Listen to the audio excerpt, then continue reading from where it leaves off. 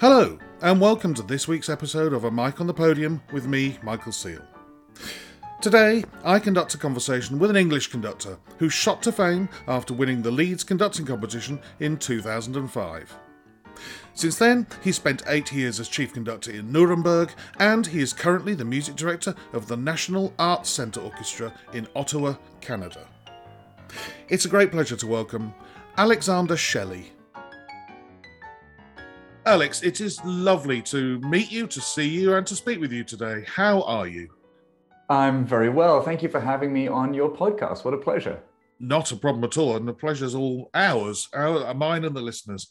I think it's fair to say you come from a musical family. Both parents, musicians. My normal question is, when does music first come into your life? For you, it was the day you were born. But when was it something that you thought, you know what, I might want to, start playing the piano or the cello or whatever it is? Yeah. When did it first really come into your life? You know what? Funnily enough, it wasn't the day I was born. It was probably the moment I was conceived, because back then, both of my parents were very, very active. My mum, during the course of my young life, basically retired. But when I was conceived, my father was traveling a lot as a soloist, and my mother and he would also play 2 piano recitals and concerts with orchestras around the world. So I think while I was gestating, my mother had her tummy pressed up against the piano, and that sound, that resonance, was coming through to me the whole time. And my first few years I was surrounded by pianos. There were 5 grand pianos in my parents' house when I was born. It was coming from every angle. And I think, it can't help but I don't know anything about it. It can't help but have impacted my development. And I do recall very much feeling music as a language. Before I had language, it was a very, very clear and striking mode of communication. When I heard my parents play a phrase on an instrument, I knew what it meant. I really do recall that as a very, very small baby, feeling what was meant. And of course, that's what language is, right? It's feeling what somebody else is trying to communicate. So that was there from my earliest days and months. There's pictures of me in my nappy trying to play notes on the piano. And then my grandmother was a cellist, and so I became interested in the cello. And ultimately, I took piano lessons with my grandma and my mom, and then cello became the sort of focus of my attention, and I went off and studied that. I went to school, normal school, while playing the cello and piano, and I got a music scholarship, so it was sort of very much a part of my everyday. But to your question about when I decided that music was going to really be my profession, I think it was always there in a sense in the front of my mind. My parents, probably because they come from the profession, never pushed it. They said, if you're going to become a musician, the drive has to come from you, because no one else is going to make you practice after a certain age. No one else is going to give you the sort of blistering ambition you need to just keep on cutting through and keep on working, and also the love for it that is required, just like in sports, to apply yourself every day to go above and beyond. And they were absolutely right. I had sort of ups and downs during my teenage years.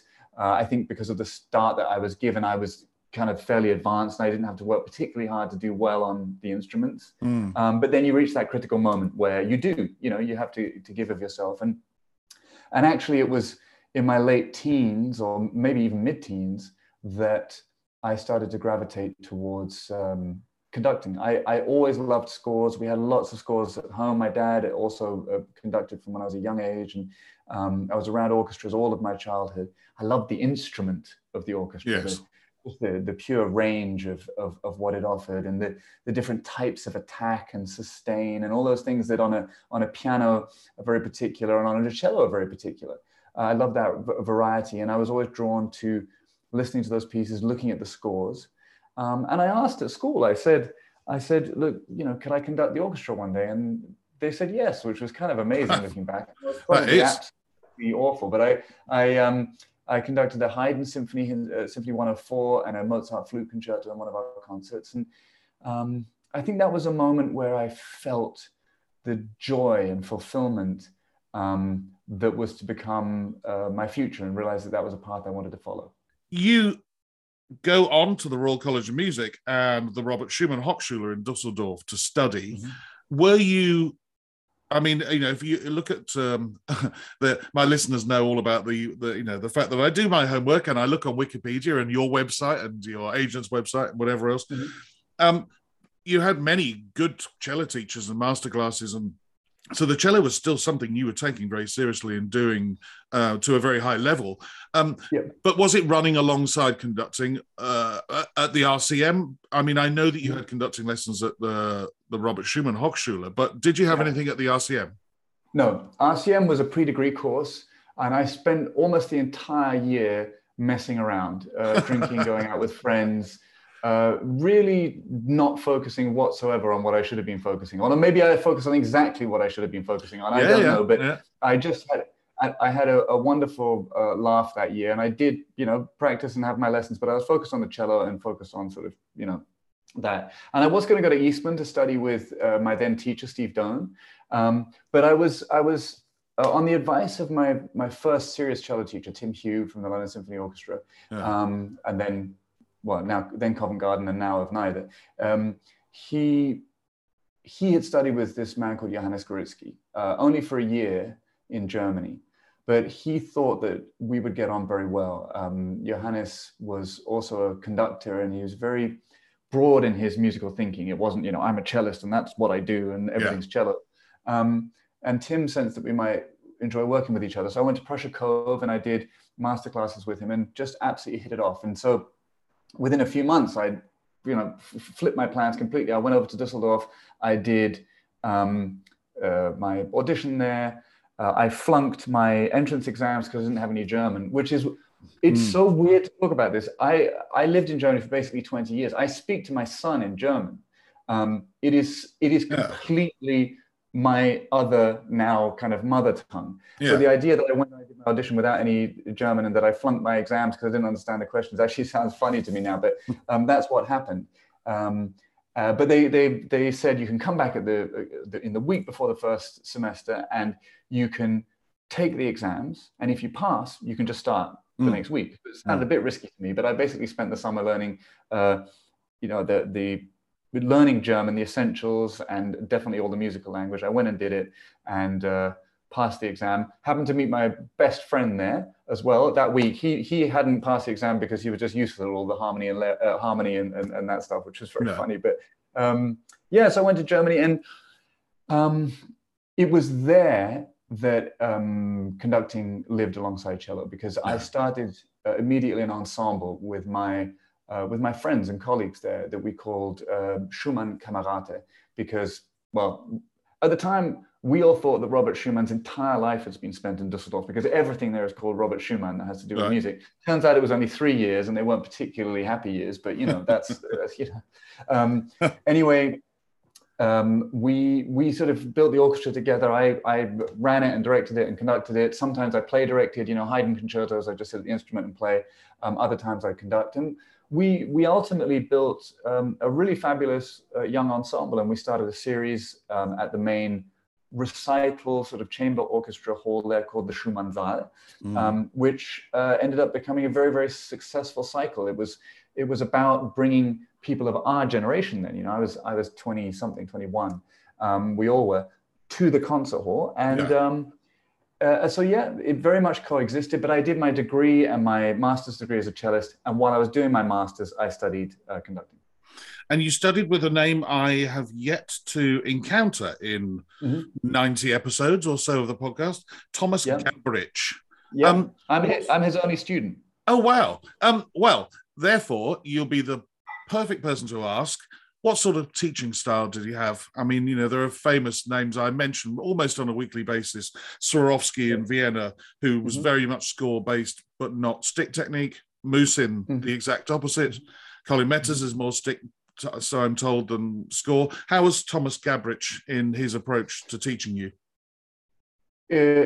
Initially very stick, because he approached me. He was at one of my concerts. He ran the opera studio at the music college, the Robert Schumann Hochschule, and so he conducted all the productions.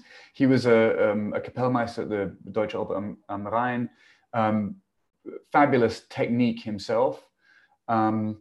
And he came to one of my concerts with the Camerata, and it literally, he walked up to me. I played in the orchestra under him at college and stuff, but he just came up to me and said, "Look, I thought that was a wonderful concert. I think you have all the talent necessary to make a career of being a conductor, but I think there's things I could do to help guide you.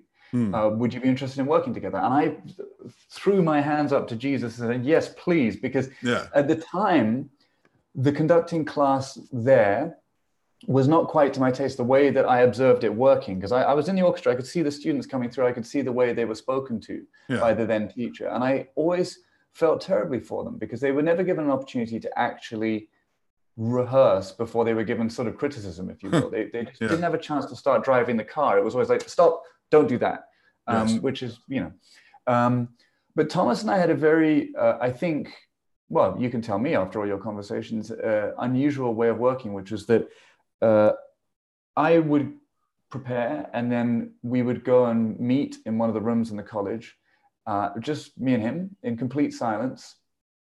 And I would start conducting and he would watch and we'd both be listening in our heads. And then we'd work like that. He'd just stop and talk through it and discuss alternatives. But we worked in silence for all the years we worked together. We never had an instrument with us, or never used an instrument. He's a beautiful technique he has, a very, very clear and very beautiful technique, and a very clear conception of the fundamentals, and a very practical teacher as well. I mean, he had a lot of experience himself. He was a Kapellmeister who was sort of regularly going in to just conduct operas off the cuff, as is necessary, and we worked on that basis. But then we talked about scores and study, of course, during the course of it. And ultimately, I think I prepare very differently to the way that he did now. And again, if I look back 20, 25 years, my relationship with scores used to be like my relationship with cello parts. I put them on the stand and just sort of feel, hey, what do I feel about this?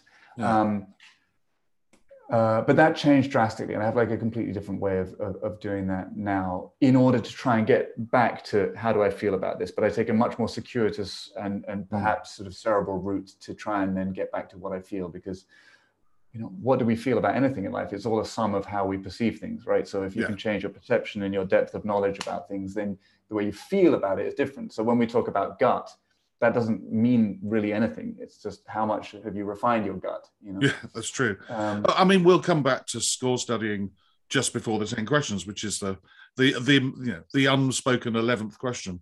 I mean, what I find interesting, he's about the third teacher who I've heard about who has used this conducting in silence technique. And it's something because I teach myself, I think I'm going to adopt more often and try and shy away from the two piano thing, because I'm not a believer in the two piano thing. Because I've said the quote often. Simon Rattle says, learning to conduct it with two pianos is great if you're going to conduct two pianos. The sound that comes from there is not an orchestra. It never will be and never can be. And it's so dependent on the two pianists. Whereas if there are two people just listening to each other's inner ear in a room in silence, you get to see what the gestures mean if you know the scores well enough. I actually think it's a very good way of teaching. So good on him for doing it like that. To somebody looking through the window, it probably looks like the bizarrest thing on the planet, but not to us. The thing with the two pianos, I mean, I had never studied conducting in the UK. In fact, I didn't study music in the UK at all. It's one of those sort of idiosyncrasies of my life. I spent the 10 years from 18 to 28 living in a different country, and then the next 10 years being music director in Nuremberg. So I felt sort of disconnected, if you will, from all that stuff. And I don't have a great insight into how it's done in the UK. But in Germany, at least, the traditional point of the two piano system is as much for the two pianists as it is for the conductor, because you need to train lots of repetiteurs, you need to train people to be able to work well in an opera house. So it's offering a rounded education for everybody involved.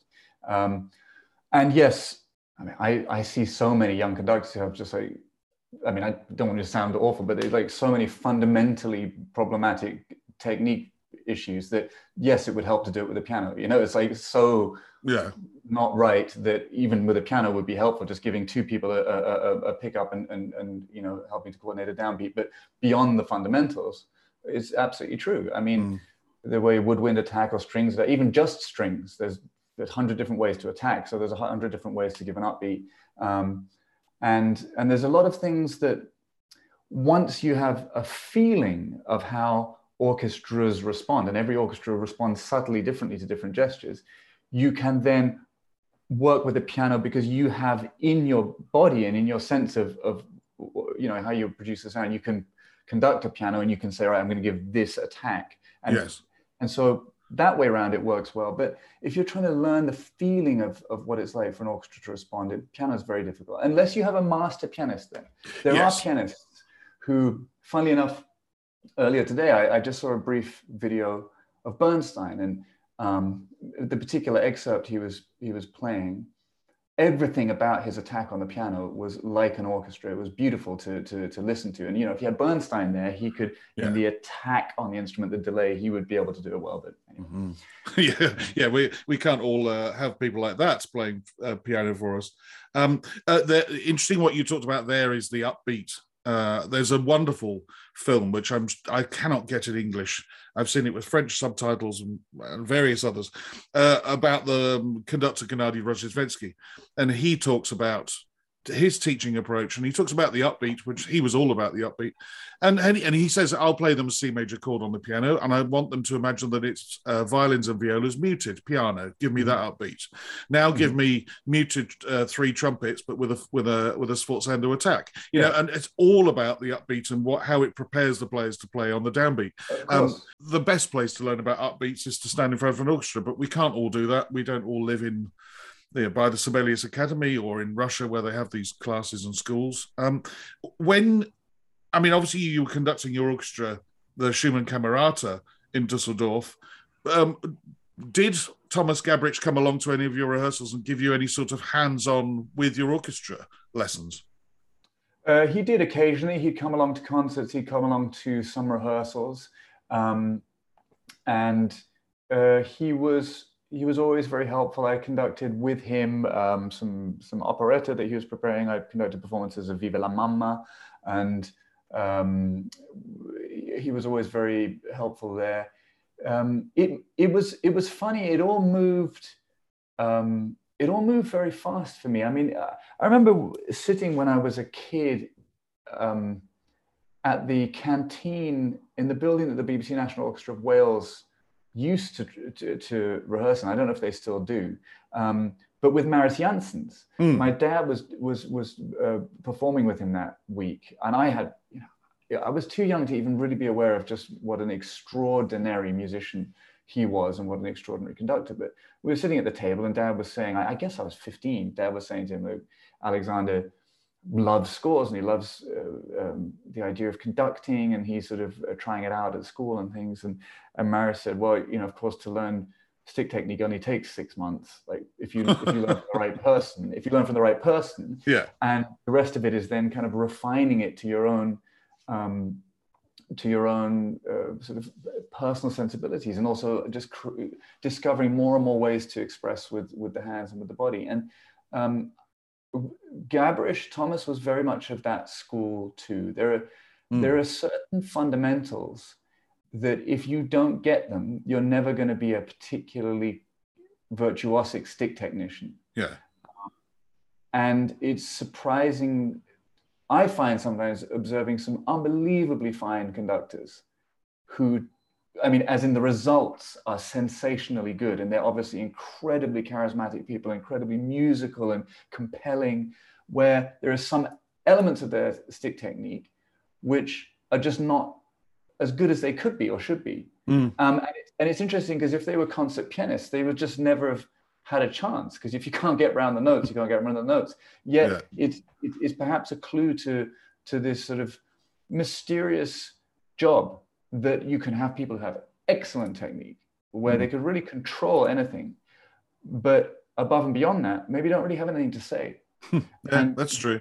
They tend to hit a ceiling way sooner than the people who have a lot to say and might be missing the odd thing in their technique. But I think obviously what one likes to observe and what one aims for oneself is to try and do both.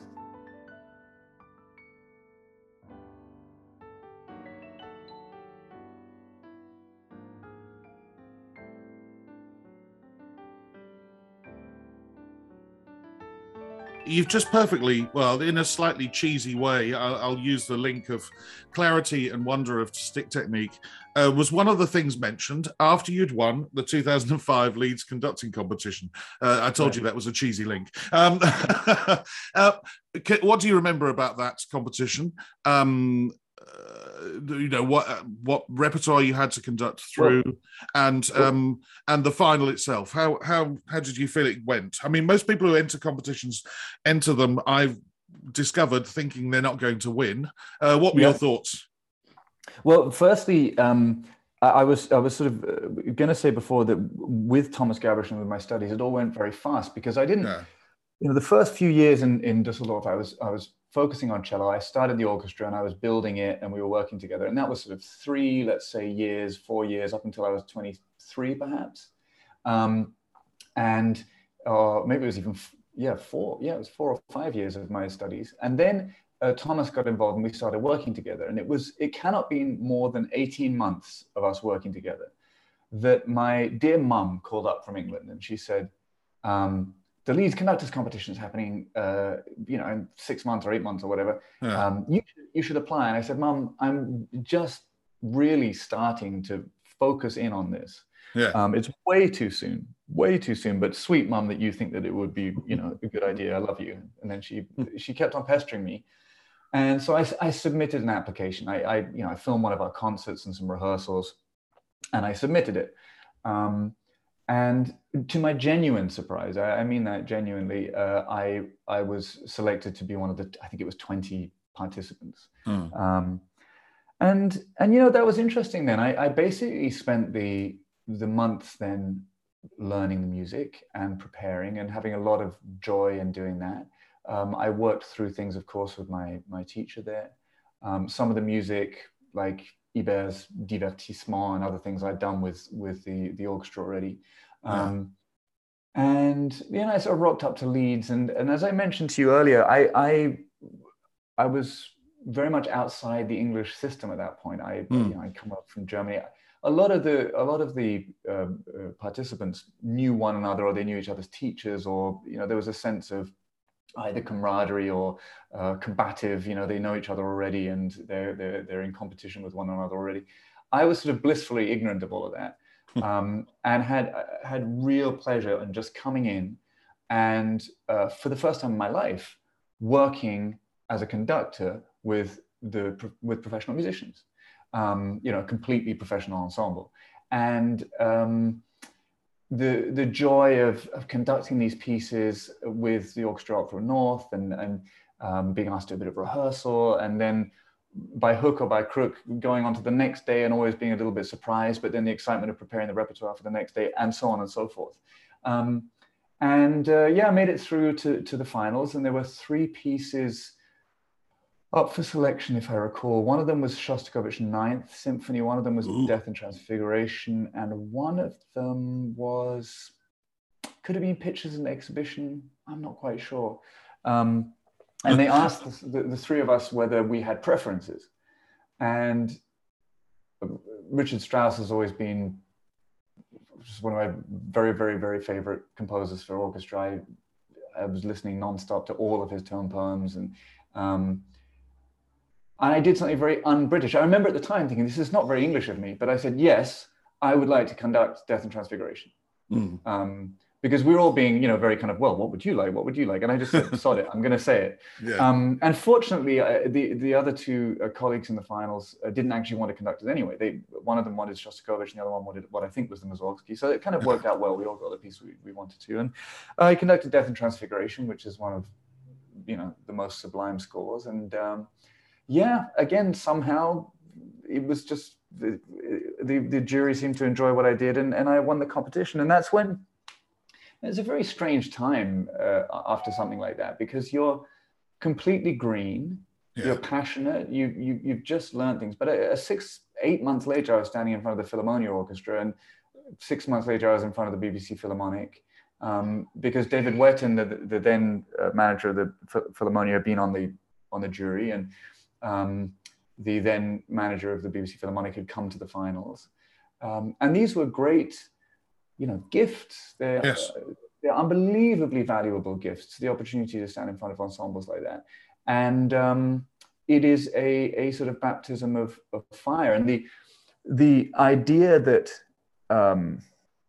it's a very interesting one about competitions, because without doubt, it sort of supercharged the early years of my career. And I like to joke with people that it's kind of the early years of a career as a conductor about being as good as you possibly can and burning as few bridges as you can. It's like you're not gonna go in and necessarily change the world with every one of these great orchestras that you go to. But what's important is to be good enough and compelling enough and believable enough that they say, yeah, we want to work again with them. We want to keep that relationship going.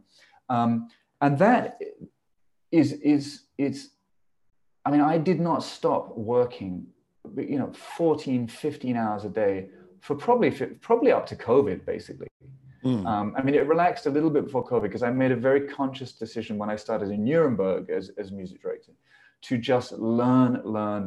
I programmed hundreds of pieces for myself, and tried to stretch my repertoire as much as possible, because I was thinking about 40 years. I thought, right, if I want to do this for 40 years, the best gift I could give to myself now is in my 20s, while I've got lots of energy, is to learn in a very intense and very structured manner, so that when I return to scores, they're deeply embedded. And that all began with the Leeds competition, that need to be able to juggle a lot of repertoire, study very hard, and put yourself in a sort of mental place to be productive and good in front of orchestras as frequently as you can. Did you get any post-winning aftercare? One particular competition, Besançon, gives you a year with somebody who's in the sort of management agent area, and they look after you, and there's somebody on the end of a phone for decisions. I'm assuming with especially your father's still a concert pianist, that he may sort of help you find an agent at this time, and you weren't just chucked into the water, chum in the water, and surrounded by a whole load of feeding sharks. What was it like agent-wise at this point? Had you already got one, or was that the moment where you went and spoke to your father about it? Well, the short answer is that Dad didn't actually help at all. Not because he didn't want to, but it worked out slightly differently. There were a few agents who were present at the finals, who were immediately in contact with me, and with whom I sort of corresponded and met up over the next few months. There were a couple of other agents who weren't at the finals, but who then came to see me with orchestras around the country when I was there, and some of them came to Germany as well. But ultimately, it was an agent from Askenas Holt, who had represented my godfather, who's a pianist called Michael Roll. He was the first winner of the Leeds piano competition. And Michael was no longer with Celia back then, but he said, I'd love for you to meet Celia, because I think she's a very brilliant agent, and she's probably got some great advice for you before I make a sort of decision. And Celia and I met in London, and then she came over to Düsseldorf to hear me with my orchestra, to sort of see also this series of concerts that we had done, which were really quite unusual. And that relationship blossomed. And Celia took me on basically within it must have been 6 months or a year of the competition. I think it was within 6 months. And I've been with Askenas Holt ever since. And I think it's very important. It's such a particular industry that we're all in. It is not a panacea having an agent. No. It doesn't mean everything always works the way you want it to. I see plenty of colleagues who've, some of them with illustrious careers who are constantly unhappy with their managers. Some people who feel incredibly well looked after and well supported and feel like their managers are doing what they need for them. I've always been thrilled to be with Ashkenaz Holt. They seem, at least from what I glean from promoters and friends of mine who've worked from the other side with them for many years, they seem to be an agency that exudes at least the right sort of core values, Yeah. And I think that's also important for sort of who one wants to be as an artist. What kind of people do you want to work with? But anyway, that was also an incredibly important part of what doors the competition opened. Yes, of course. And I don't think in retrospect I would have done it any other way. The pure weight of stress that's put on your shoulders, and when you win a competition and people start to invite you, is huge. But honestly, if you're not comfortable with stress in this profession, it's not going to be an easy profession. I mean, you have to be someone who can deal with that.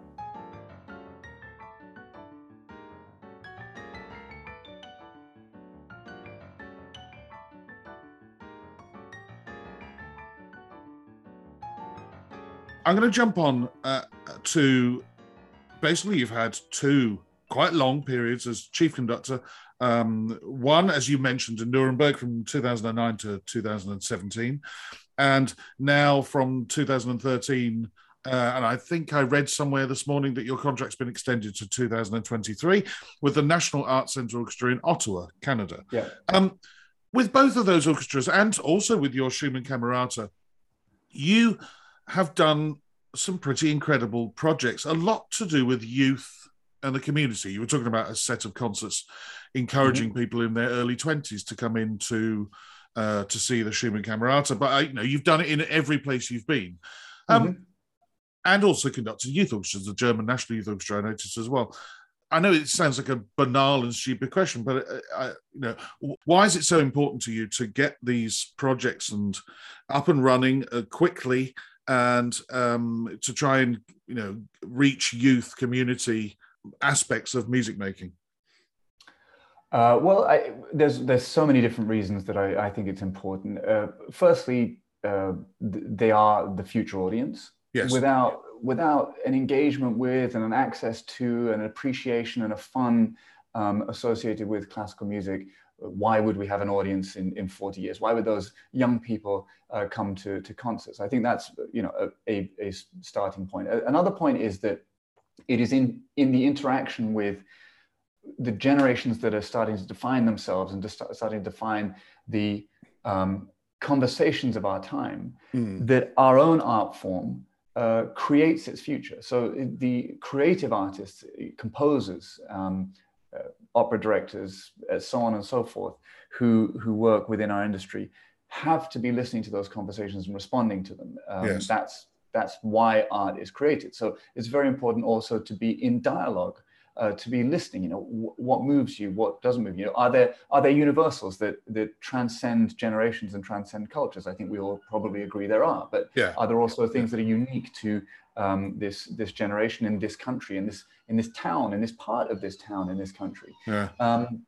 Those are the conversations for which we make art. I think art is not just a sort of abstract. It's about, as I said at the beginning of this conversation, it's about communication. So what are we trying to communicate, and who are we trying to communicate with?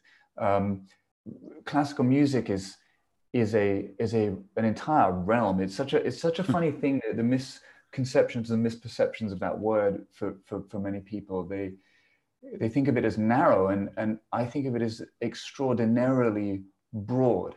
Yeah, absolutely. It's music of today, it's music of the 16th century, and everything in between, and it's from 6 continents. And we all know that, but possibly too rarely do we actually celebrate it, and possibly too rarely do we actually do anything about ensuring that it remains so. So people in my position, if I'm leading an organization, the easy thing, if you will, is to be programming the Mozart and the Beethoven and the Strauss and the Mahler and the Elgars. There is an audience for that, and we need to make sure that we continue and also question traditions that in equal measure. We need to do that work, which is something that we tend to get very well trained for in the music industry. But there is an entire world of other things that we need to do, which are incredibly exciting, that have nothing to do with that. And I have very few frustrations. I generally a very sort of optimistic person and grateful person as well. But it frustrates me when it's considered either or options. A good arts organization needs to be great at traditional things. It needs to be great at developing new ideas. It needs to be great at communicating with demographic X and great at communicating with demographic Y. And those two things should be not mutually exclusive. So that's always been a sort of the core of what I think is, and for some people, when they look at my career, they're like, oh, look how much you've done with youth. And I personally just see a balance, what I consider a healthy balance, which is to work with all different demographics and audiences. Well, it's something the listeners will know that I agree with, about working in your community, if that means a good amateur orchestra or your local youth orchestra, but also taking it one step further, also as a conductor. Some people really are quite quick to want to put us in pigeonholes.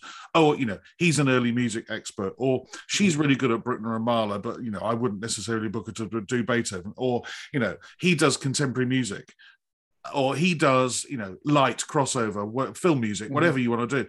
Personally, as a conductor, I like doing them all, and I don't mind doing them all, and I don't want somebody to pigeonhole me and say, "Oh, he's really good at British music and Shostakovich, so don't give him a concert of English light music to do." Or why not? I might like it, and I might really enjoy it, and it might be a secret passion of mine. And I think as musicians, you'd be crazy not to embrace all music and also want to take it out to your community and your youngsters. So does that frustrate you when people, say to you, oh, well, maybe you should concentrate more on, well, you just mentioned it, Beethoven, the classics or whatever else. Or does that frustrate you? Because it sounds like you're somebody like me who just likes music and therefore conducts whatever comes in front of him.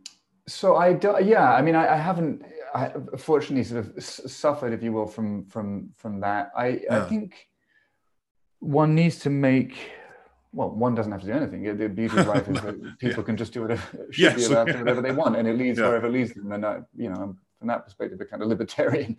But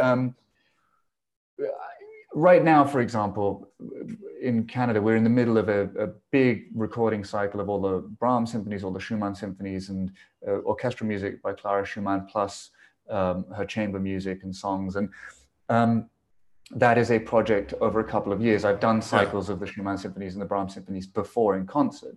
But when I apply myself to that repertoire, I am digging and digging and digging and digging and trying to, for the stage I am in life, be as profoundly connected with the music as I can be. So I am trying in that project to be as expert and specialized as I can. At the same time, a few weeks ago, we were continuing a different project, which we call NACO Live, which was where we've been over the last 18 months, really focusing on what are called, IBPOC in Canada, or BIPOC composers in the States, and they call different things in different places, but composers from historically excluded communities, which is another way to put it. So a lot of Black composers, a lot of Latin composers, women, and we've had in the last 18 months, I've been focusing so hard on expanding my knowledge of that repertoire, picking works that I think will work fantastically. And we've basically had 18 months of programming of exclusively that. So we've featured like huge list of names like George Walker and Jesse Montgomery, Coleridge Taylor, Hannah Kendall, great British composer, and Erilyn Wallen as well, Carlos Simon, some Canadians like Barbara Pentland and Violet Archer, Angelica Negron, brilliant Zosha de Castri, brilliant young Canadian composer, Anna Klein, Jocelyn Morlock, Kelly, the list goes on and on. These composers who are brilliant, but they're not some of them particularly well known, but I've spent so much time digging into that so that when I'm putting these concerts on and when we're streaming them live out to the world, that they are packed with as much personal integrity as I can bring to them. I really feel like I'm very knowledgeable about these people and their repertoire, and that we've picked repertoire that I believe will really speak to audiences. And then we're doing a project called Undisrupted, which is about responding to the social justice conversations of the last 2 years, which have been, frankly, as impactful, I think, as COVID has. Yes, that's true. The change on our world, the change brought about, particularly in the Western world, in the last 2 years has been as strong from Black Lives Matter and Me Too to a degree, and as COVID.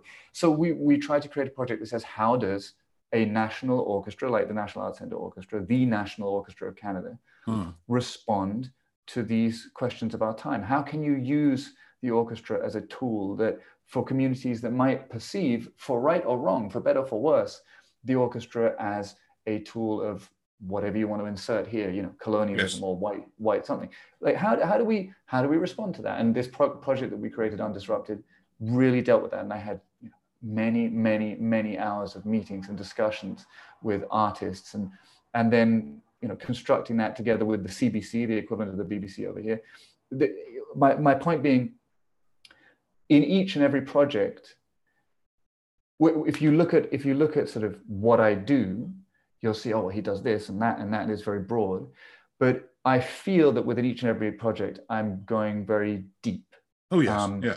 So, well, and I know that, you know, probably everybody says that, but what I would not like to do is simply touch the surface of lots of different things. And I'm not sure that's as sensible. It might look nice on the surface, but it's important to dig.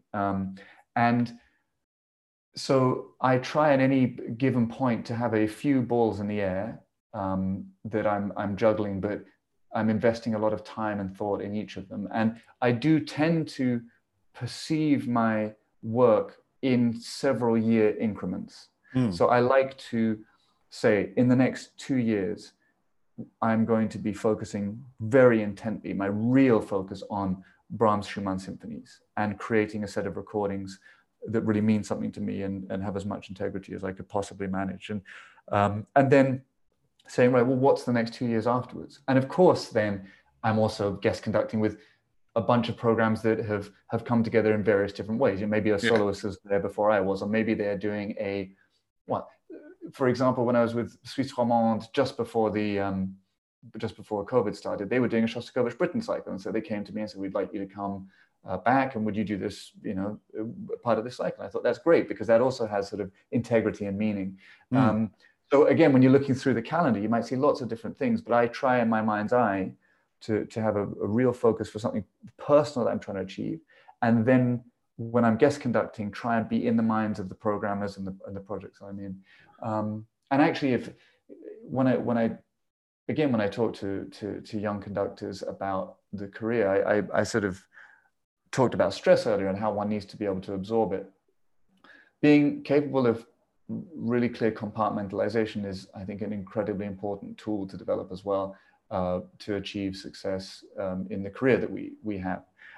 Because if you can't compartmentalize and really focus on something, even if it's only for 10 minutes, and then move on to something else, it's very hard to deal with the sheer amount of repertory that gets thrown at us.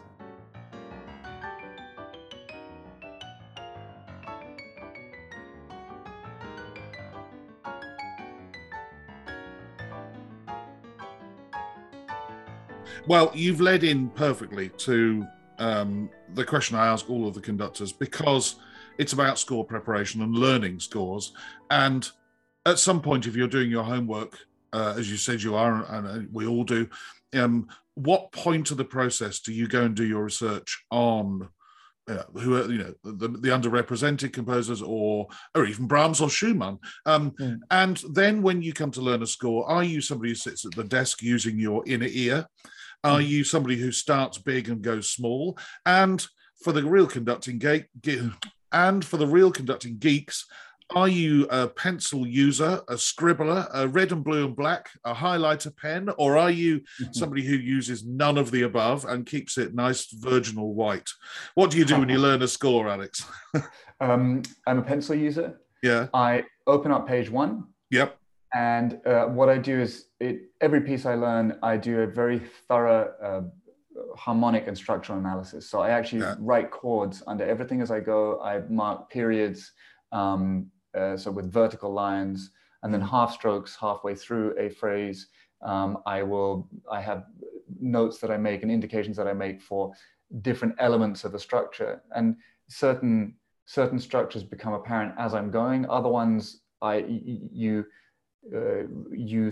say, all right, I think it's heading this way. You see how a composer has started to lead us in one direction or another direction. And sometimes the solution to actually the construction of a movement might be in the middle of the development section, or it might be in the coda. And I've often spoken to people about, there's two forms of beauty when you're learning music as a conductor. One is when you get to perform it and rehearse it, and that bringing to life of the sound. But there's a very different one, incredibly enriching, without which I couldn't live, which is that time at a desk, getting into the mind of how a composer has put it together. And that those moments sometimes of clarity, like, it happens all the time. I mean, I remember the first time I really studied certain Beethoven symphonies when I was, in my late teens. I thought, I just can't find the solution to this. What is happening structurally? And then you feel the hand of Beethoven touch you in the middle of a development section, because it's like, he's just given me the answer to the thing that I've been asking myself all the way through. And of course, it's never a coincidence. It's why the tension is felt in the music. And sometimes I can't put one's finger on it, but it is the playing with one of the most obvious examples, which I hope everybody who you've ever interviewed has given a lot of thought to, and I'm sure they have, but it's interesting for audiences, are the first 3 notes of Beethoven's Fifth Symphony pickups, or is it a heavy bar? That is one of the most obvious in all of music. You need to answer that question for yourself as an interpreter. Now, it may be that it sounds identical afterwards. Possibly. I don't think it will, but it's possible.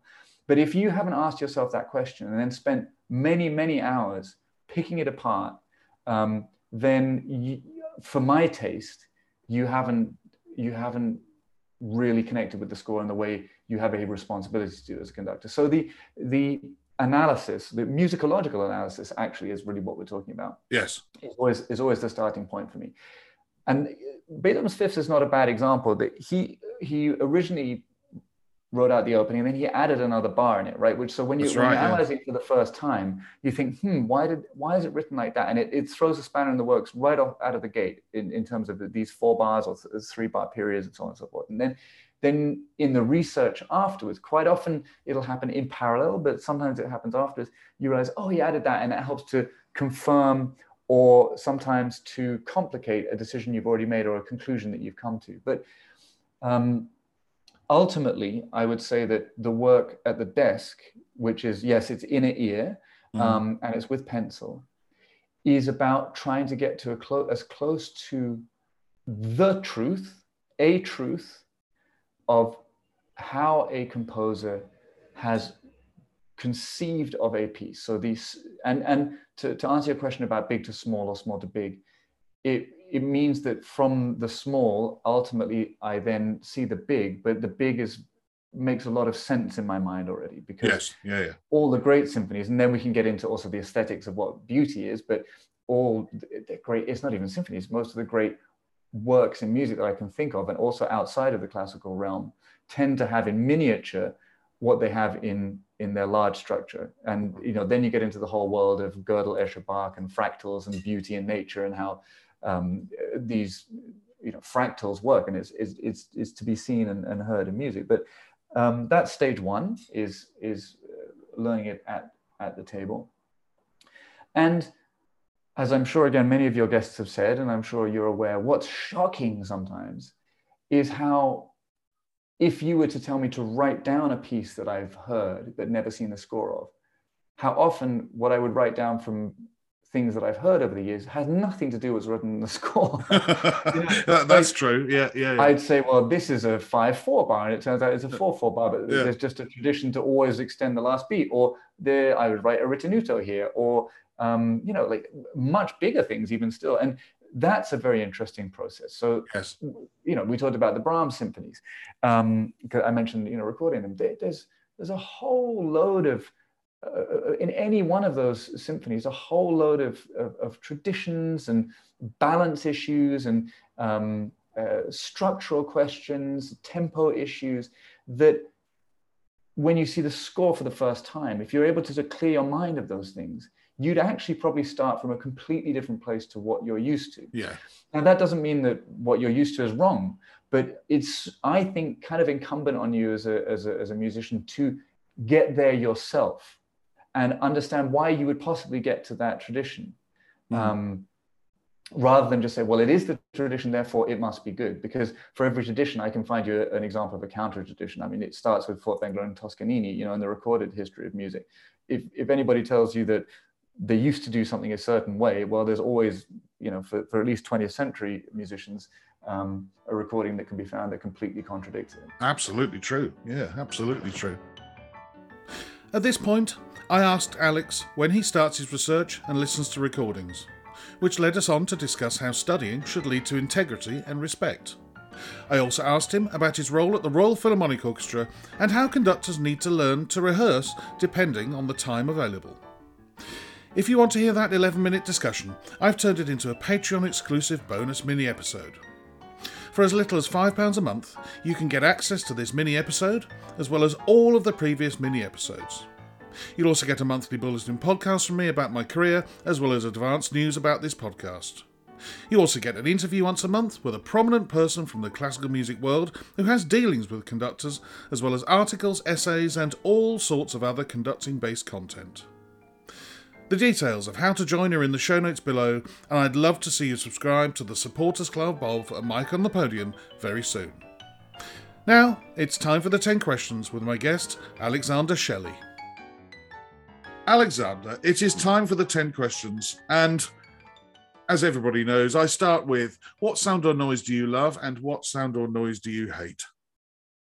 I'm going to stick with sort of real musical stuff. So I think the sound of an A tuning, not because it's necessarily the most beautiful experience in the world, but because of what it heralds, that focusing in of everybody on stage and the audience, and then this anticipation of the journey that's to come. I think I'd just pick that, even though it's kind of a random one. And sounds that I dislike, it may be a cliche, but the bagpipes it's a complicated relationship with that instrument. I suppose I should find the intervals beautiful because they're very natural, but I might put that on my list. Have you ever conducted Orkney Wedding with Sunrise by Peter Maxwell Davies? No. Well, if any piece is going to turn you on, is that the right phrase? Turn you on to the bagpipes? I don't know whether it will. I'd never conducted that piece, and I did it with the BBC Concert Orchestra, I don't know, 5 or 6 years ago. And in the concert, when the bagpipes started at the end, I had the hairs on the back of my neck go up, and I thought, really? Bagpipes are doing that to you, Mike? But no, actually, musically, it's a wonderful, wonderful thing. I agree with you in every other circumstance with the bagpipes, but not that. So try it one day. And actually, it's a uniquely, hauntingly beautiful sound as well, despite all the wind. No, I get it. but yeah, when there's 40 of them, it's a sound you want to run away from. Number 3, if you had 24 hours free, what would you spend it doing? Well, I love sport, and it's a very important sort of contrast to what I do the rest of the time. So I think I'd probably choose training, like tennis. In a very hot, humid country, just like a day of real intense training, hitting a ball, focusing on something completely different. Yeah, something away from music. And I'd spend it in the summer months going and playing cricket on a Saturday. And nice. I might have something I hum in my head as I'm bowling, but other than that, music is not involved, and none of the people I play with are musical, and none of them care a toss about what I do. We just go there to play cricket, and you're right, it turns your brain off, doesn't it? It does, exactly. Who would be a favourite conductor of yesteryear? I'm sure, like almost every guest you have on here, I'm just a fan of so many different people, and it's the beauty of our world that there are so many great personalities and sort of viewpoints on pieces. Yes. But I think number one of yesteryear, from a conducting perspective and interpretational on the very small amount of repertoire that's left behind, would probably be Carlos Kleiber, but also his father. His father, Eric Kleiber, who's one of the most succinctly beautiful conductors that I think ever lived. Very different technique, but there are elements of it that really do mirror what Carlos Kleiber did. So not an unusual response, I'm sure, but it is genuine. And I think because it's almost impossible to imagine that they are of yesteryear, I'd have to mention also Marius Jansons and Bernard Haitink, because they're so recently deceased, but they are two absolute giants. There is not a note that I know of recorded by either of those conductors that is not brimming with integrity. It is always refined, it's always elegant, it's always full of integrity. And I think we may have lost two of the very, very, very greatest who ever lived in the last few years. That's true. And I think you're the first conductor I've spoken to since we lost Bernard Haitink. And yes, I mean, the tributes are, from everybody. And most of them say, they didn't even meet a musician who didn't like him. All the musicians had good things to say about him. And that, for a conductor, as we know personally, is pretty rare. We definitely... people form opinions about their conductors, but to be roundly and loyally loved by musicians, orchestral musicians, is something else. Absolutely. So, absolutely. Well, we've talked about, us, current conductors. Can you name a few current conductors? Some people find this question very hard, some find it very easy, and a couple of people have refused to answer it at all. Well, I'm a fan of many, many living conductors for lots of different reasons. I think someone who I pick because they represent many opposites to the way I think I approach things, but I find them unbelievably compelling musically and exciting and thought-provoking. It would be Valery Gergiev. Yes. He's somebody I played under as a cellist in the World Orchestra for Peace and on tour in Russia, and he exudes the essence of music in any given moment.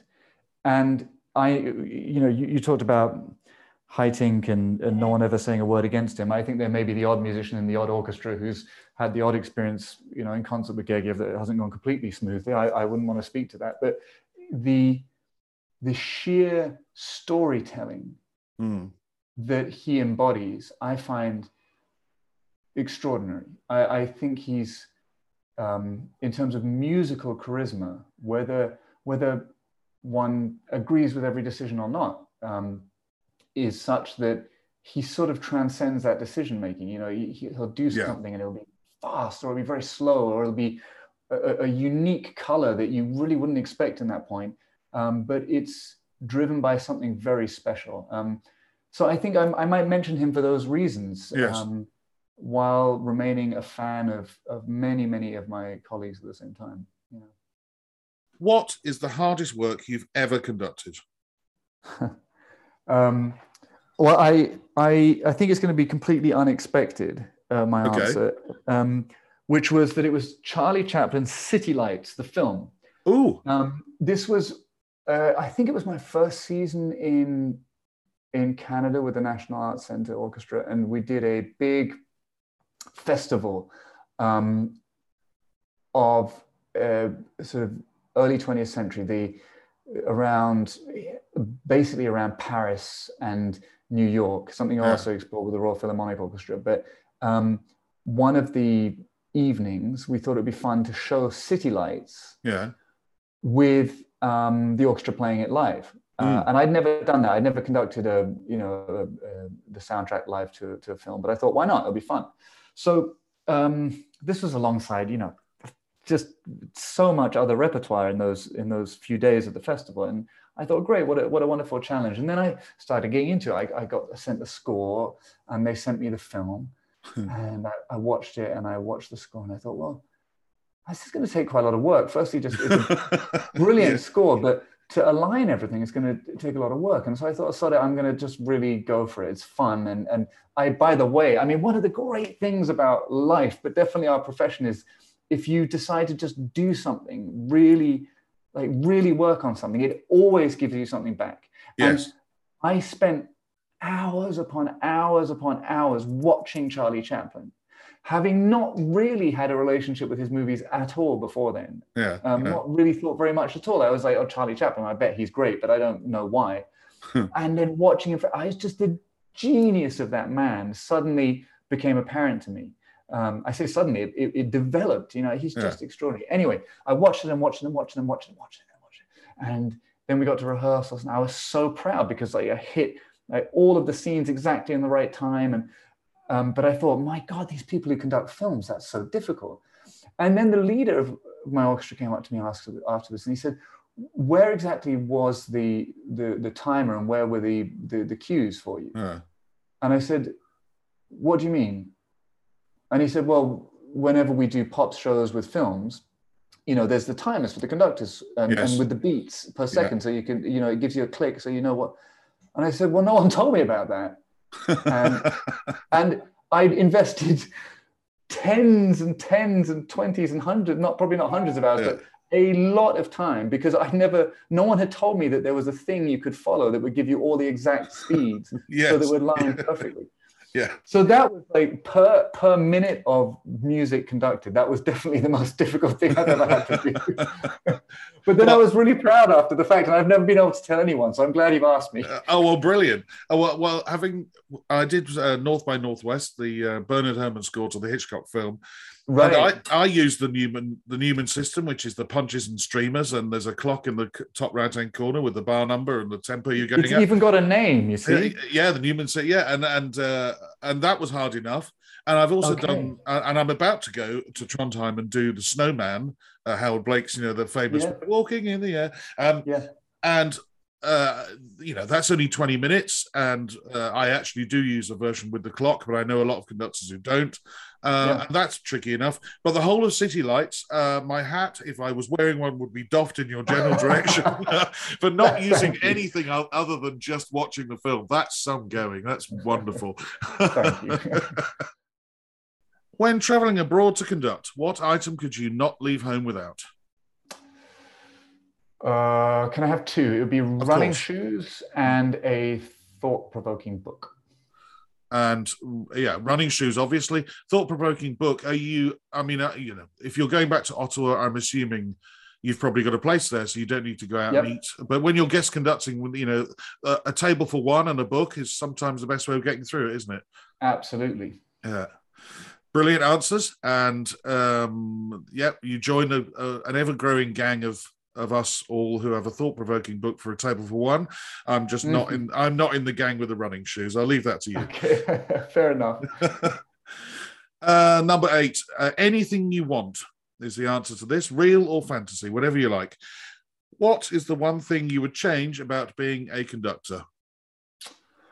I think some of the misperceptions, both within and without the industry, within and outside of the industry, maybe the way to put it, about what a conductor does. I think that it's a wonderfully mysterious realm for audiences. And mystery is important, especially in art, but demystifying certain aspects, I think would really be interesting for a lot of audience members. Sort of looking behind the curtain, understanding a little bit what happens in rehearsals, how a conductor can be an incredibly useful tool when things are working right. You know, how that role is something that is actually essential. You know, it didn't just occur for no reason. It occurred because ensembles need to have decisions made, need leadership, they need direction.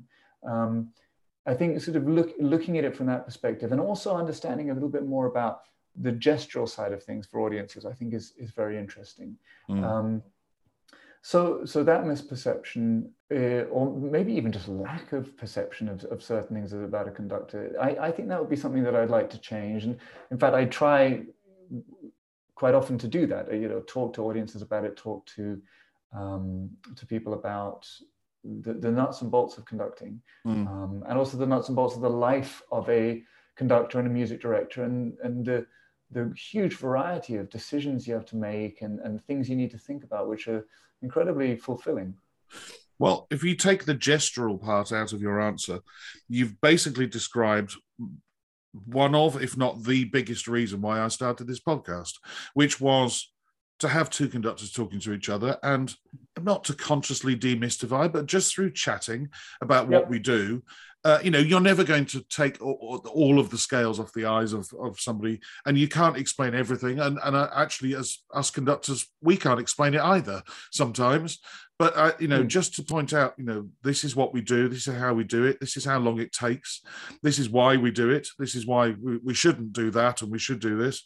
And I'm hoping after, approaching 100 episodes that it seems that some people have found it interesting and have been informed. I wish I could do the gestural thing, but then it wouldn't be a podcast. It would be a vlogcast or whatever it's called. But yeah, a brilliant answer. Absolutely brilliant answer, because it's something, as I said, I'm quite invested in myself. So there we are.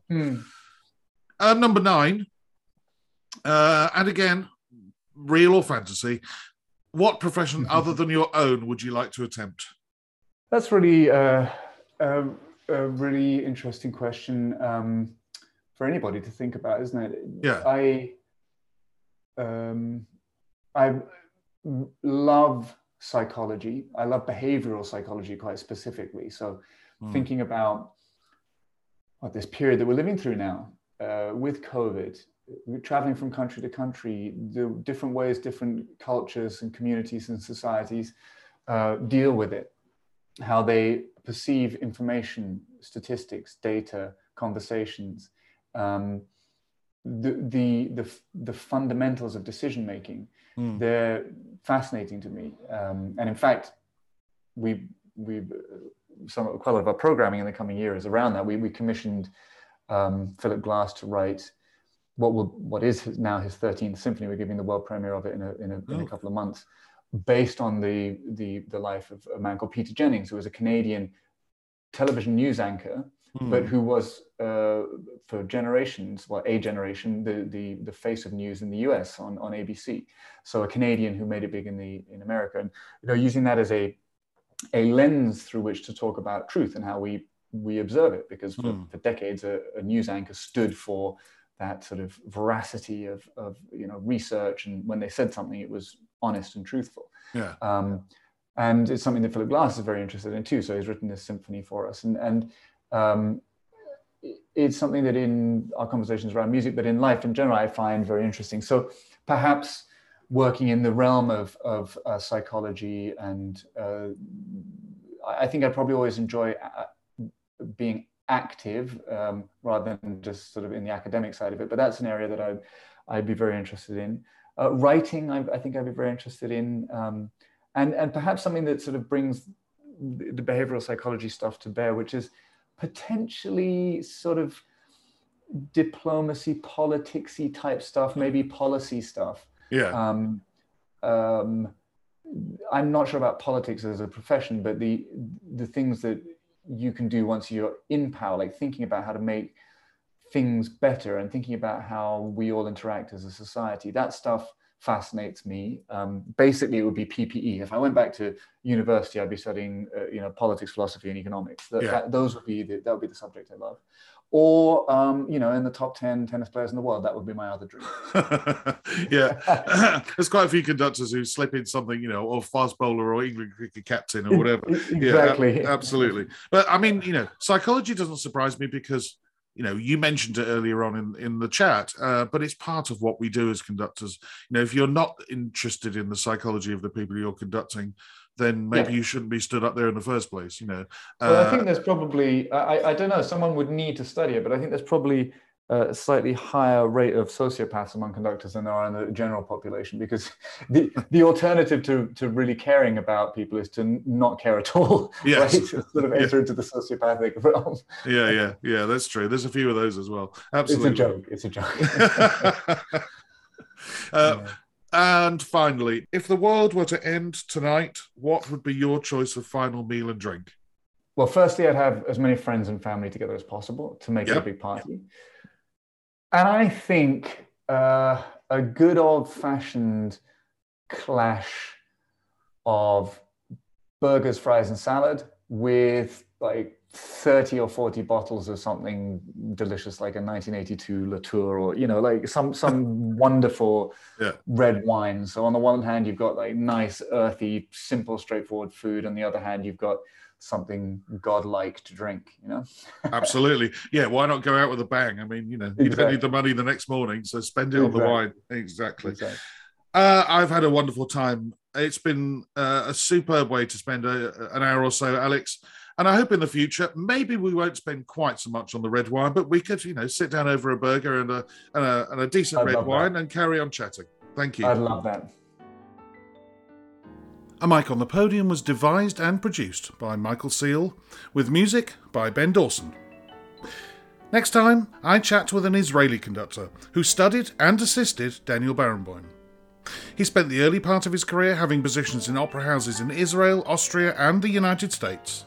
But since 2014, he's been principal conductor and artistic advisor at the West Australian Symphony Orchestra. But until then, bye-bye.